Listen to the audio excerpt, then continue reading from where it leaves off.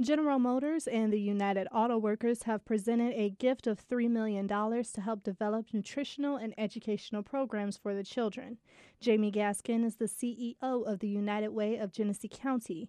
He says the organization has had a partnership with GM and the UAW for decades. You know, as Flint being really the birthplace of General Motors, both the UAW and General Motors wanted to make a significant contribution to try and improve the outcomes for the children here in Genesee County.